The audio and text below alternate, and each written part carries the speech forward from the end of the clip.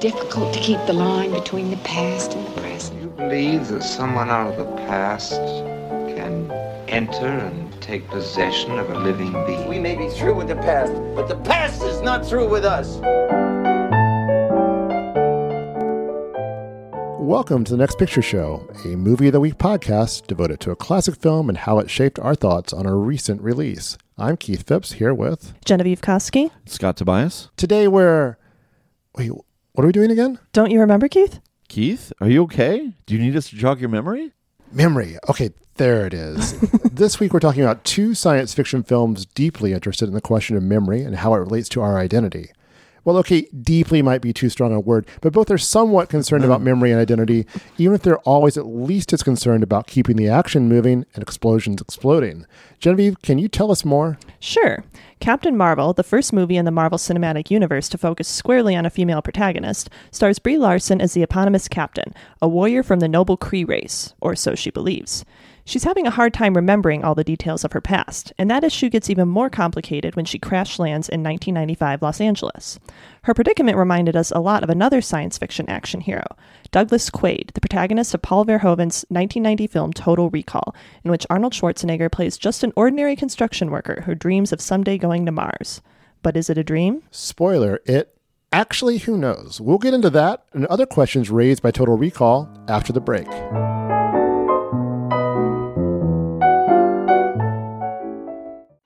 Quaid. Cut. Get ready for a surprise! We can't let him run around. He knows too much. They've got you bugged. I got a lock. There! And the bug's in your skull. Take this thing out of the case and stick it up your nose. Don't worry, it's self-guiding. Got him. Welcome to Mars. You got a lot of nerve showing your face around here. Look who's talking. They erased your identity and implanted a new one. If I'm not me, who the hell am I? He's got a hologram! Welcome to Johnny Cab. Drive! Where can I take you tonight? Please fasten your seatbelt. I want Quaid delivered alive for reimplantation. That's for making me come to Mars. You wouldn't hurt me. After all, we're married. Consider that a divorce. We hope you enjoyed the ride. He awoke and wanted Mars. The valleys, he thought. What would it be like to trudge among them? Great and greater yet, the dream grew as he became fully conscious, the dream and the yearning. He could almost feel the enveloping presence of another world. So opens Philip K. Dick's 1966 short story, We Can Remember It For You Wholesale, one of the most famous efforts from the prolific and much adapted science fiction writer. The story of a man who contracts an agency to implant false memories of Mars, only to uncover real memories he didn't know he had.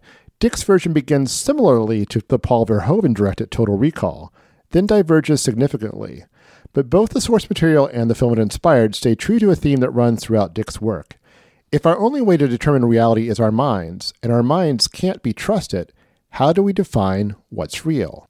For Douglas Quaid, that question takes on special urgency after he visits Recall, an organization he turns to give him memories of the trip to Mars his wife Laurie, played by Sharon Stone, will never let him take. Suddenly, he remembers he's a special agent. A buddy at work is trying to kill him. He encounters a recording of himself instructing him how to remove a bug that's been implanted in his brain, and he's taking off for Mars in a desperate attempt to save his life and the lives of the rebels fighting for control of the planet.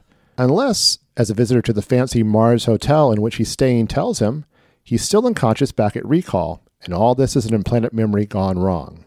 Total Recall was many years in the making and could have taken a much different form. Writer Ronald Shusett acquired the option to Dick's story in 1974, before anyone thought much of turning his stories into movies. He co-wrote a script with Dan O'Bannon, with whom he'd also write Alien, and from that script, many drafts would flower, including a version that might have been directed by David Cronenberg, and a Patrick Swayze starring Bruce Beresford-helmed version that was this close to happening before producer Dino De Laurentiis ran out of money. That opened the door for Paul Verhoeven and Arnold Schwarzenegger, who'd already formed a mutual admiration society based on Schwarzenegger's fondness for RoboCop, and presumably Verhoeven's recognition that Schwarzenegger could be a valuable tool in his quest to create as many subversive blockbusters as he could while in Hollywood. Total Recall advanced that goal. Like RoboCop, it's in love with extremes, graphic violence, unnerving imagery, and bigger-than-life heroes. Schwarzenegger doesn't even need a robot suit to look like he's a comic book character. Here, Verhoeven throws in hints of the graphic sexuality that will define his next film, Basic Instinct, and with it, some of the misogyny that film either celebrates or undermines depending on how you look at it. And like RoboCop, Total Recall also satisfies all the needs of a blockbuster audience, particularly of the late 80s, early 90s era when an R-rated action film could still be a box office success. But it unsettles while it satisfies. Just as every version of reality seems a little unreal to Quaid, something about the film always feels off, starting with the protagonist. Any film that asks us to buy Arnold Schwarzenegger as an ordinary guy is asking a lot, and both Total Recall and its star know this and play it as yet another reality warping element. Schwarzenegger seems more out of place as a working Joe than as a secret agent. But is he? That's the big question looming over the film. Which is real, Quaid or Hauser, the identity in which he operates as an interplanetary man of mystery? Who is the real love of his life, Laurie or Melina, the woman he believes he left behind on Mars? And where does he belong, on the red sands of Mars or in the low-key dystopia of 2084 Earth? Which is the dream and who is the dreamer? Can we know? Does it even matter? We'll talk it over after the break.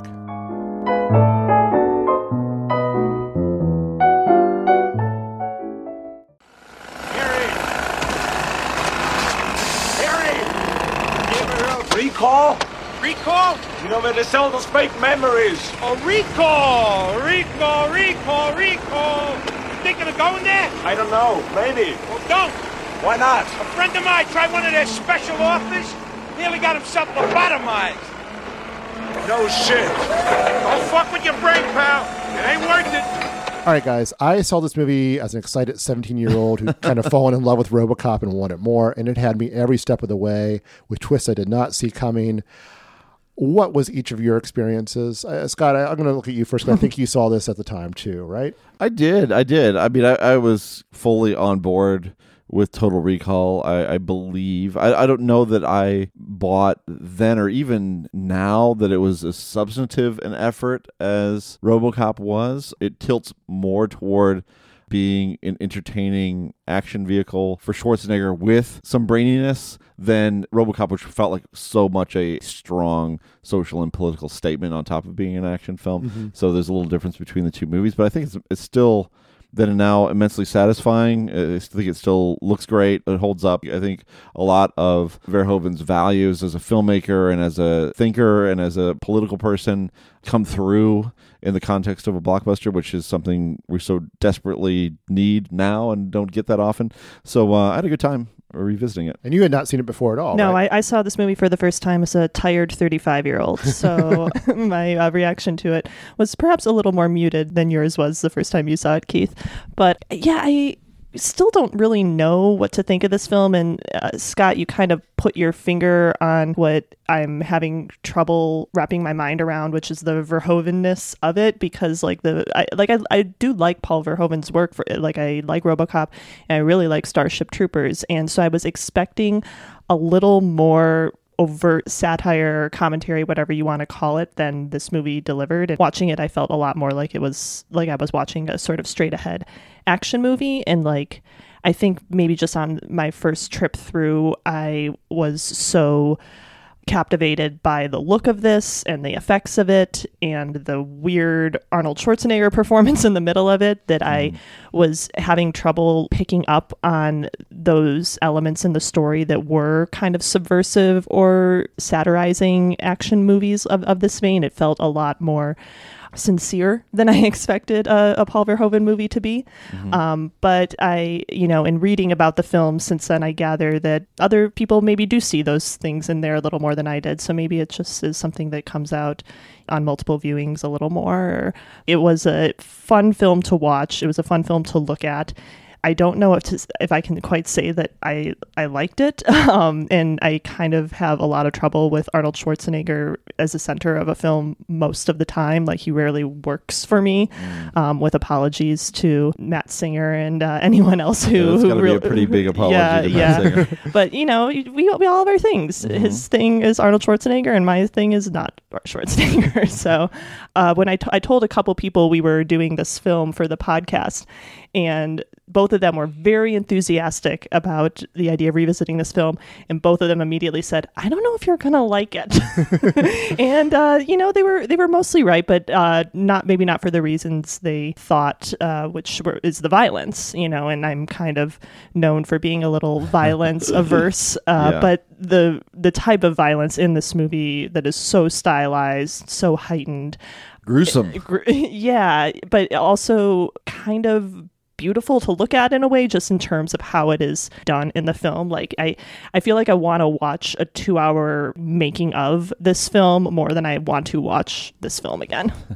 It's like Rob Bottin again. Yeah. Just the effects of this film, the gross out, the violence is so effective and really just as extreme as could possibly be in any moment. It's just like, oh, well, there's this large pole. Maybe we can just stick that through somebody's head. There's like lots of moments like that in the movie. Yeah, I think a lot of that, and I agree with, this isn't RoboCop. It's not all the way as tuned into the satire as it can be, but I think he's really interested in how to take the violence of such movies at the time and make it both kind of horribly beautiful, as you're pointing out, and compelling, but also kind of like, do I really want to watch this? I mean, do I really want to see this? And also like moments of having the hero, and it's tempered a little bit in the moment, but having the hero use someone's body as a human shield. Yeah. I mean, that escalator sequence is incredible, right? It is incredible. And like one way you can always tell a hero from a villain in a movie is in a crowd scene, the villain just push people out of the way and the hero say, excuse me. And that's just not the case here, And I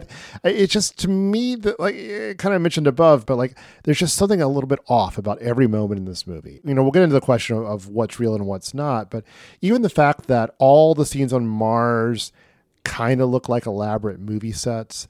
To me, I think that even that kind of feeds into the is this really happening or not tone of the movie. I mean, I find all that stuff, I mean, the more you think about it, I think the more you can find the thought that's put into it. I think it also falls in a really interesting place in Schwarzenegger's career when he's just starting to play with his image some. He's been the straightforward action star for a long time and had huge success doing it. But this is his first action movie he's made after Twins, and it almost seems like he's trying to meet those two instincts halfway. And here. It came out the same year as Kindergarten Cop, which was the 1990 Arnold Schwarzenegger film of my youth.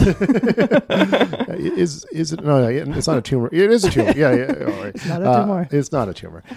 But having him play an ordinary guy, it just doesn't register as right. It registers as either comic or satirical or just kind of unreal. I think with Schwarzenegger, it really, the casting ends up being something you just have to accept in the sense that he's going to be Arnold Schwarzenegger. If you put him in the context of a Terminator movie, his robotic nature makes a lot of sense, and there's a kind of a charisma there.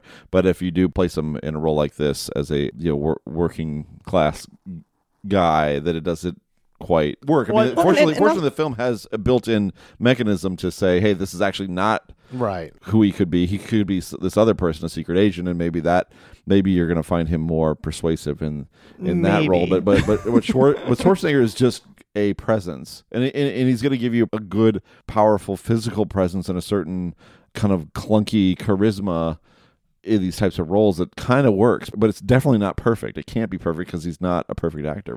Yeah, and it's also putting him in a semi-comedic role. I mean, like, there are comedic beats in this movie that he is expected to carry off. I'm thinking of the pretty terrible line about wanting a divorce. Consider not a divorce. Yeah.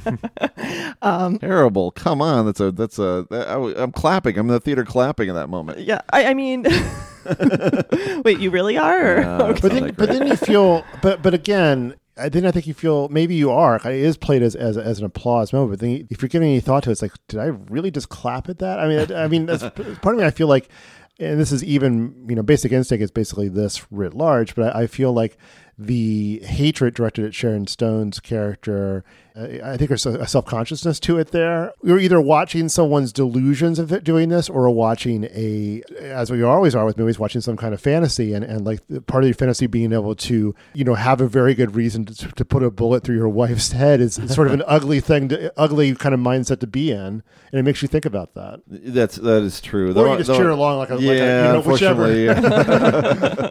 Yeah, I think that's probably true. I kind of wish I felt like I was, being asked to interrogate that moment more than I was. But I think, I don't know. I think if you step back from this movie, it asks you to think about, really examine everything. I mean, the one thing I will say for the film that really came through for me in a big way this time was Venusville, for one, and just how much I felt for the people who populated that area, including Dean Norris. Wait, which one's who's Dean Norris? He was one of the mutants. It was Dean Norris. Oh, totally, with the face. Okay. Oh, wow. Yeah, okay. with the suggestive anatomy face. But consider there's so much product placement and like ads, and it just felt like this is like a vision of a corporate space that we're so used to seeing now, much more even than 1990. And then you add on to the fact that it very much is a corporate space that is being controlled by Cohagen and his goons, and that the very air that these people are breathing that is subject to be shut off without anyone caring. I mean, that's a pretty powerful message, I think. That's where the film really kind of got to me, both politically and kind of emotionally, because you felt like, boy, this is just kind of this group of misfits who are just confined to this world where they're dependent on a malevolent corporate overseer, including the little mutant kid. Yeah. How can your heart not go out to the little mutant kid, Yeah, I was also really fascinated with the Mars dynamic, but the look of it too. Like, I mean, I do love Venusville, and you know what? I'll just say it. I even like the three boobs. I think I'm not afraid to say it. It makes you think. Yeah, it does. It does. But anyway, back to Mars. Like, the whole story of the resistance, rebellion, whatever you want to call it, that's kind of happening there. Like, it's really fascinating to me because of these issues that you speak of, Scott, that it brings up. The film doesn't give us enough of it for my liking, because it keeps turning back to this character, and what he's going through. And this resistance just, has to do with his story that's happening. But it's just kind of an example of, like, so much of this movie, I'm more interested in the world than the story that's being told. And again, I think that a lot of that is tied more to the character of Quaid and the performance than necessarily the narrative. Mars just kind of epitomizes that feeling to me of wanting to know more about this thing that is relegated to the background. One thing I was thinking too, in terms of like the way it ties in with RoboCop and then Starship Troopers later, is what you see on television and screens, so many screens, but also the fact that it's state-controlled television and that they're painting a picture that is completely inaccurate of what reality is. Of that, they're painting the rebellion as terrorists. They use the word terrorist in reference to people who be completely overmatched, and then they're minimizing the amount of violence that's actually occurring in that situation. They're making it seem like there's less conflict and less unrest on Mars than there actually is. And I mean, and that is something that we see over and over in RoboCop and in especially Starship Troopers, when the government literally controls the media and can kind of present these images as fact, and that people accept them as fact. And I mean, we and of course, then that got me thinking about what's happening right now with Venezuela and with the Trump administration claiming that aid trucks were being destroyed by the Maduro government, and that being not the case. So it's like, this is all very dangerous stuff, and it's stuff that Verhoeven was always interested in and on top of while he was in the middle of making these huge Hollywood spectacles. Yeah, I mean, I did want to talk about the politics of this movie, and I think you may have unpacked it pretty thoroughly just there. I'm not sure it really goes much deeper than a basic sympathy for the underclass and a distrust of government propaganda, but I think that goes a long way. I mean, I think that it's part of what makes this film still work is those, we do see echoes of that today, and it is applicable to many different situations, like being behind the Iron Curtain, or as you say, right now. It also ties into individuals too, and their ability to be fully themselves in the world. I mean, Arnold Schwarzenegger's character doesn't know who he is, and there's a company that implants memories that are not their actual memories, but will seem that way. And it's just, you are, as a human individual person, you are being controlled or manipulated by much more powerful forces than you have any control over, Yeah. How would, this is, something I want to talk about is how do you see this fitting into other Philip K. Dick adaptations? Unless I'm mistaken, it's pretty much the first big one after Blade Runner. And a bit of trivia, Minority Report was actually supposed to be a sequel to Total Recall originally. It was supposed to be set on Mars, and the mutant psychics were supposed to be the precogs of the Minority Report. Yeah, well, I don't know. What do you think? I mean, do you feel like they got somewhat more respectful to the source as they went along? I guess they really just had, we're talking about Blade Runner and Total Recall. You're talking about stories that had to be expanded upon in order to make movies. Well, there are also stories that have memory at their center in Minority Report too. Blade Runner is based on a full novel, but it's also probably the one that diverges the most from the source material of those three adaptations. And you're right. I think thematically they're all in varying degrees locked into what Dick was kind of trying to do, even if they don't necessarily stay that true to the actual stories themselves. I think it's probably not a coincidence that Dick has been adapted more often now that special effects kind of caught up with the ability to bend reality a little bit more. And I think that's something that that works out pretty well here. We should talk about the effects a little. It comes from a very particular moment in special effects, but I also feel like it is kind of one of the high watermarks, of the practical effects, because we're a couple years out from Jurassic Park, and this is really like one of the last times we're going to see practical effects on this level, this often, this much makeup and this much mask work and things like that, because CGI is coming in. And a few years after that, you would never make a movie with sets this elaborate. This is kind of like not the last hurrah, because it takes a while for CGI to catch up with that. But by the time of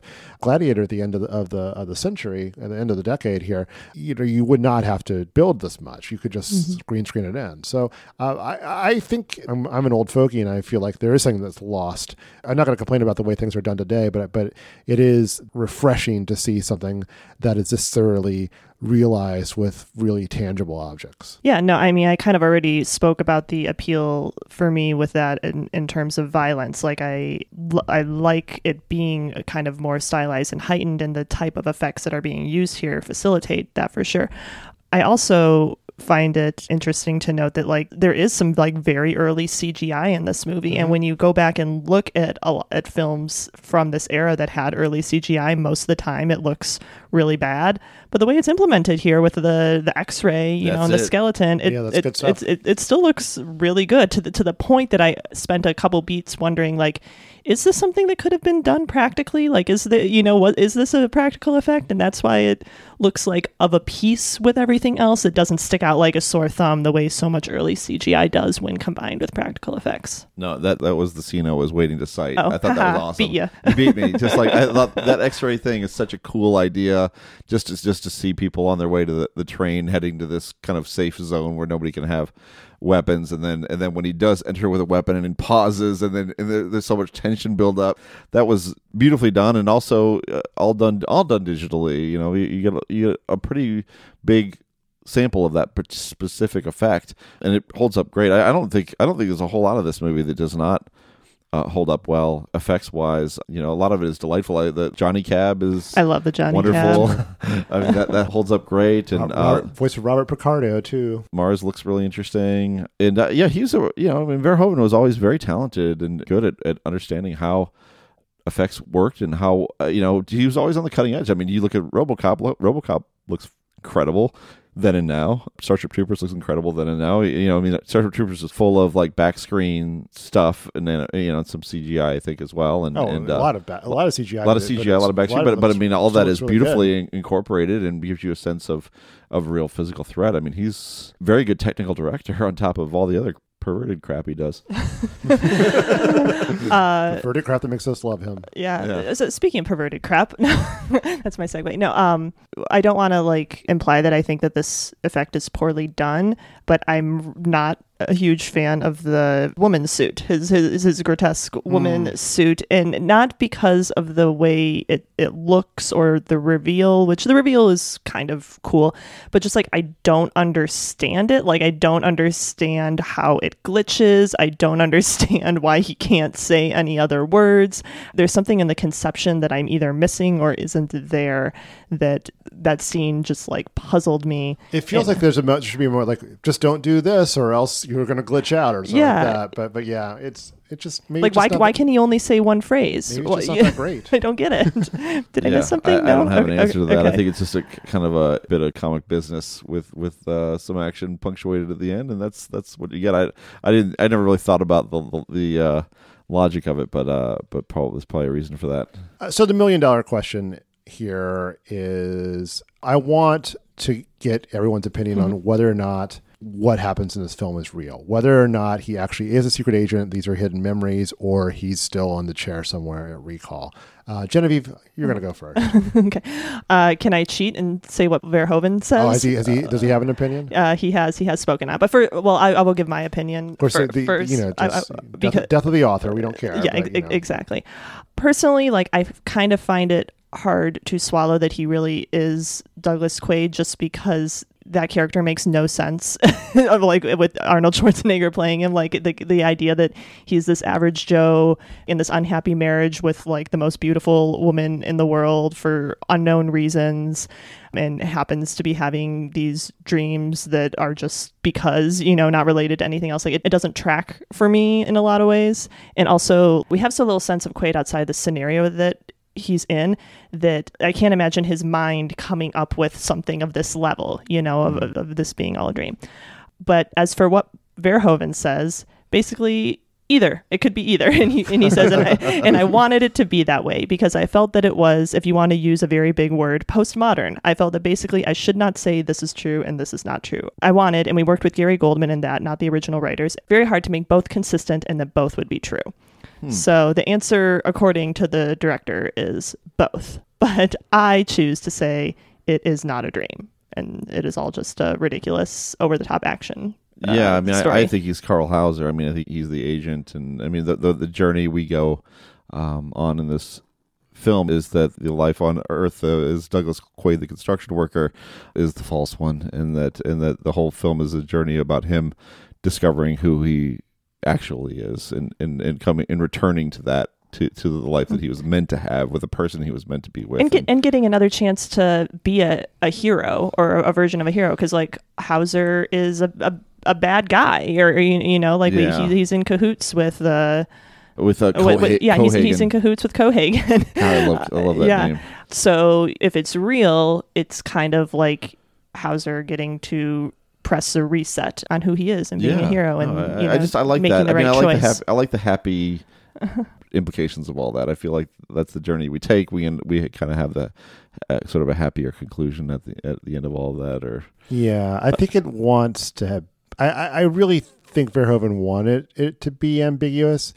It could have been. I like this movie a lot. I think it could have been perhaps a more interesting movie if it had really fully committed to that ambiguity. I think just watching it, there are just too many scenes in which Quaid's not present at all. So it's hard, it's hard to justify that from a perspective of it being all an illusion, unless he's... Yeah, how is he dreaming those conversations between Cohagen and Richter? Well, here's how if you really want to twist yourself in knots, you would do this. You would say it is a movie about movies in some ways, and his mind is so filled with these fantasies of entertainment and being surrounded by screens that he needs to for him to convince himself that of this fantasy, it has to look like a movie, and thus you also have this underground world that kind of looks like a movie set as well.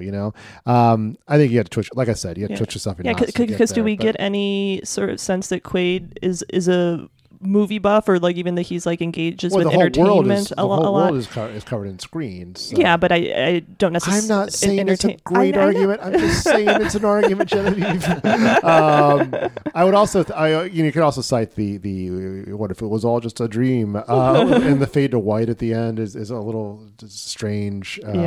But whatever, I think those are more like strange little grace notes than the perfectly balanced play of possibilities that Verhoeven's talking about. But I think they give a little pepper to the film. I like at least it holds out the possibility that we're watching someone's mind destroy itself rather than an action film.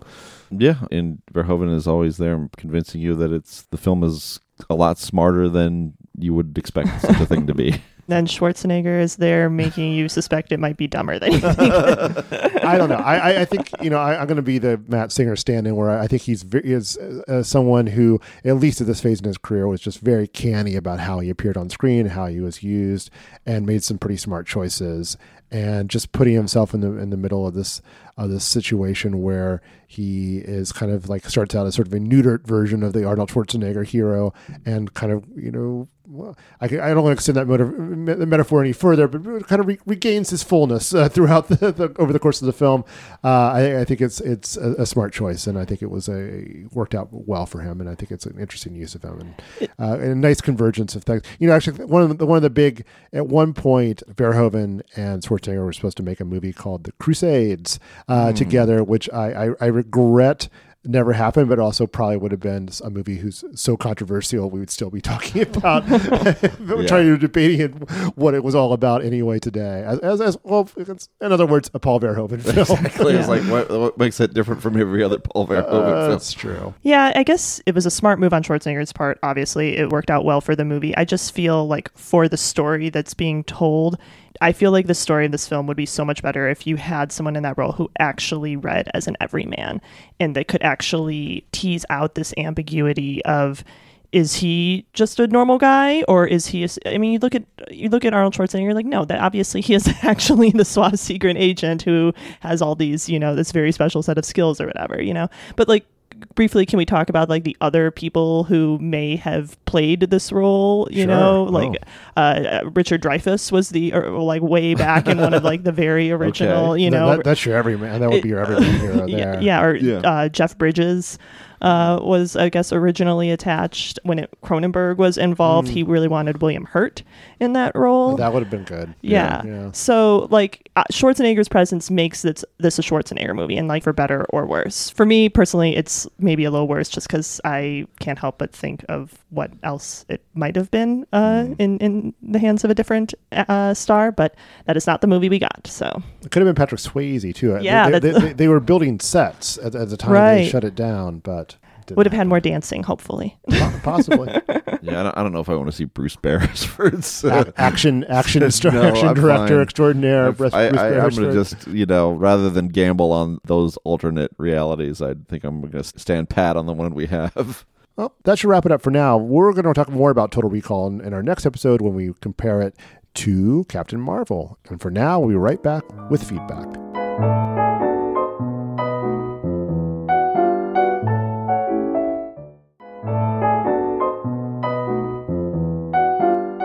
Now it's time for feedback when our listeners weigh in with their responses to recent episodes and anything else in the world of film. Scott, what have you got for us? A listener named Ryan wrote in with an email that promised it would touch on too many things at once. And it did.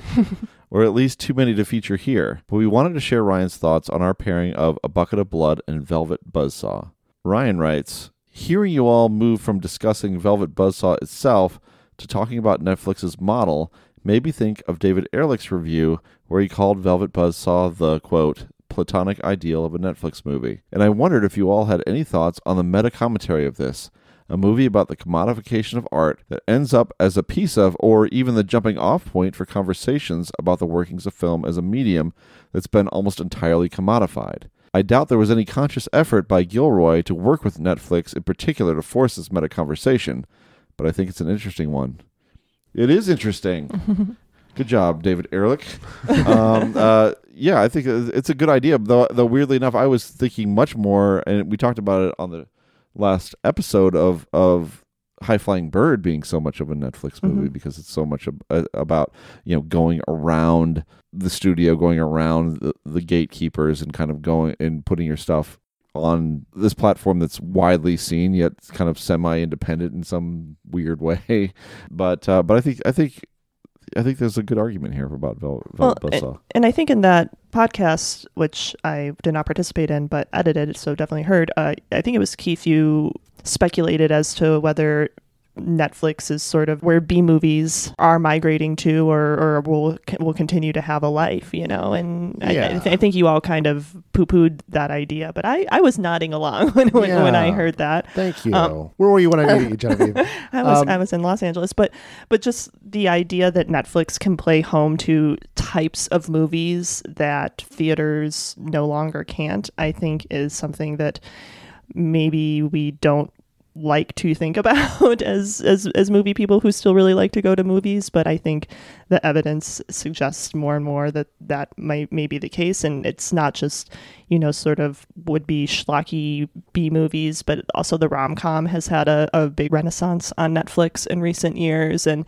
these sort of low to mid-budget movies or like super low-budget indies a la High Flying Bird, and they do find a home there. And I think more and more filmmakers are cognizant of that. And I don't think it's out of line to think that some filmmakers are beginning to incorporate that into their actual filmmaking, or at least the thinking behind it.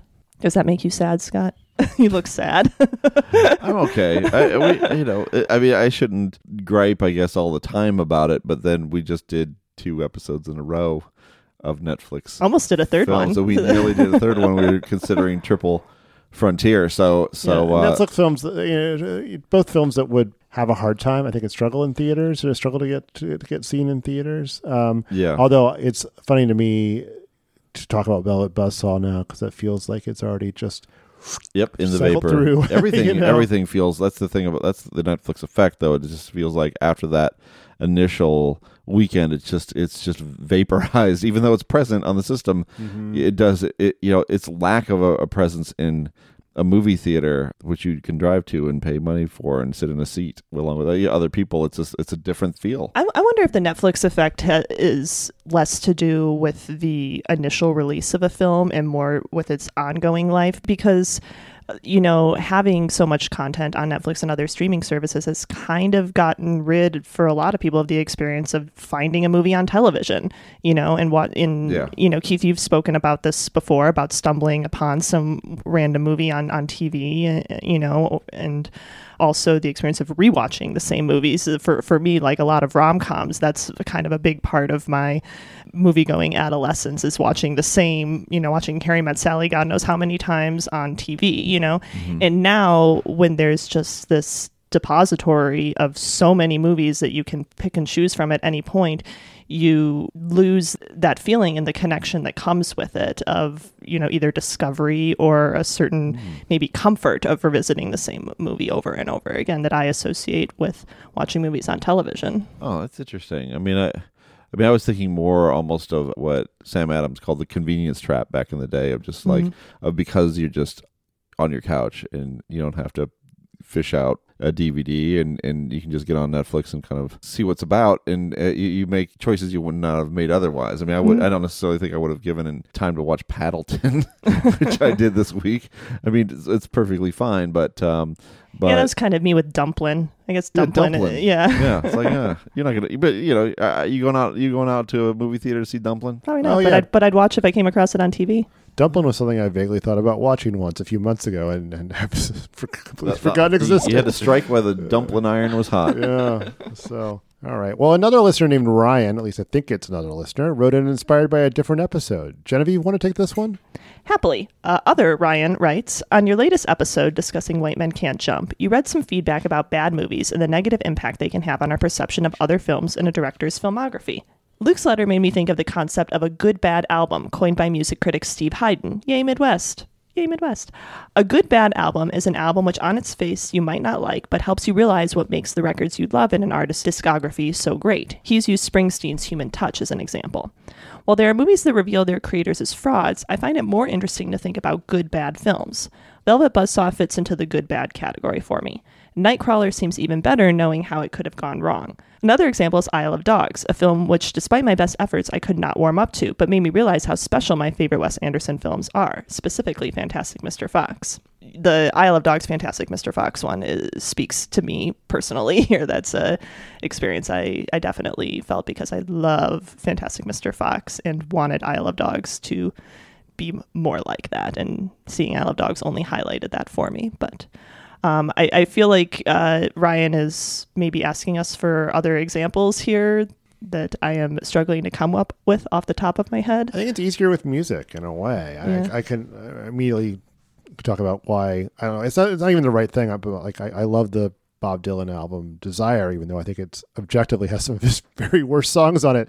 But I listen to it all the way through every time because it just kind of gives you everything Dylan was doing at that point. But in movie wise, I don't know. I want to like. I think Altman had a lot of those moments. Yeah. I mean, you look at a film like Pret-a-Porter or something like that. It's like everything that he does well, but it doesn't work. You know. So I almost with him. It was all you'd see other people trying to do Altman, and then you'd say, "Oh yeah, Pret-a-Porter wasn't so bad," or like Altman just had a way of doing things that had a kind of a special kind of magic that other filmmakers couldn't replicate. But I don't know. I've been thinking about. I'm just off the top of my head. I mean, a movie like Hitchcock's Marnie is not a perfect film, but it does give you an appreciation for what he was going for at that time in his career and how ambitious it was and the sort of Freudian themes that he was exploring that maybe got explored more effectively in other films of that era. But I like this idea, though. I do like the idea of a misfire having kind of a clarifying effect. Bonfire of the Vanities. It's still got some amazing De Palma stuff in it. Yeah, but it just doesn't work. Yeah, no, yeah. I mean that was one of those famous. I think it was Pauline Kael who was saying that only a great director could make a film that bad. Or something. I'm butchering what she just said. What she said, but you know what I'm saying. Like you kind of almost know that the presence of a great filmmaker when you witness a fiasco of that magnitude. Is there a Scorsese that would do that for you? No, I mean the worst Scorsese to me is that Rolling Stones Shining Light. Is Shining Light. I mean that's just bad because it's not even bad. It's just not vital in any real way. It feels very canned and in a way that Scorsese films never are. But Scorsese I think is pretty solid all the way through, top to bottom. I'm thinking of some of like the Coen brothers lesser works, something like Lady Killers, which I haven't seen in years, and I don't know, maybe I would like it more now. I rewatched it recently. Yeah. It's was it a clarifying experience? It was. I remember liking it okay at the time and liking it a lot less this time. But yes, I think that's actually a pretty good example of what he's talking about. Right. Yeah. Like they are filmmakers who, even when they're doing their thing not particularly well, it's still very clearly their thing, and you can see it kind of tentacling out in better pieces of their filmography, I think. Definitely. I like this concept, though. I'm going to think about it some more. Perhaps maybe, if anyone out there is listening and wants to have their own examples, write in and we can keep this conversation going. Totally. All right. Finally, we want to direct everyone to our Facebook page, well, just in general, because it's great. But we shared a work of a listener named Enrico who created a kind of alternate universe timeline of possible pairings we could have done. It's really good. And, we probably should have done some of those. While we're at it, we went back and forth with a few other movies this week. So in an alternate universe, we could have done Captain Marvel and The Hidden, which is a great 80s cult science fiction film about someone who's searching for an alien who can shapeshift in LA. And what was the other one? We came Spellbound. Close to Spellbound. We were really close to Spellbound. Hitchcock, but Amnesia. That one came down to it not being very available at all. It's only, a great film by one of the greatest directors ever. Why should it be conveniently available anywhere? But what was the other one, Scott? Compared to Captain Marvel. Yeah, Born Identity. That's right. A listener wrote in with Born Identity. Born Identity would have been a good one. It would have been good. We almost did a last minute switch to that, but we might get around to the Bournes one of these days. Yeah. Well, we always appreciate it when our listeners share their thoughts and their recommendations. If you feel so inclined, write in, and we may feature your response on a future episode or post it on Facebook for discussion. To reach us, you can leave a short voicemail at 773-234-9730 or email us at comments@nextpictureshow.net.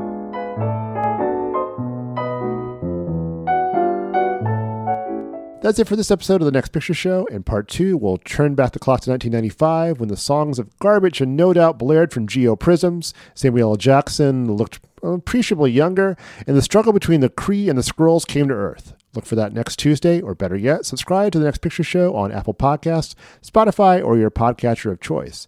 Find us at nextpictureshow.net. Follow us at facebook.com/nextpictureshow, and follow us on Twitter at nextpicturepod so you'll always know when a new episode drops. Until then, we'll be checking into the Mars Hilton and surreptitiously making our way to Venusville.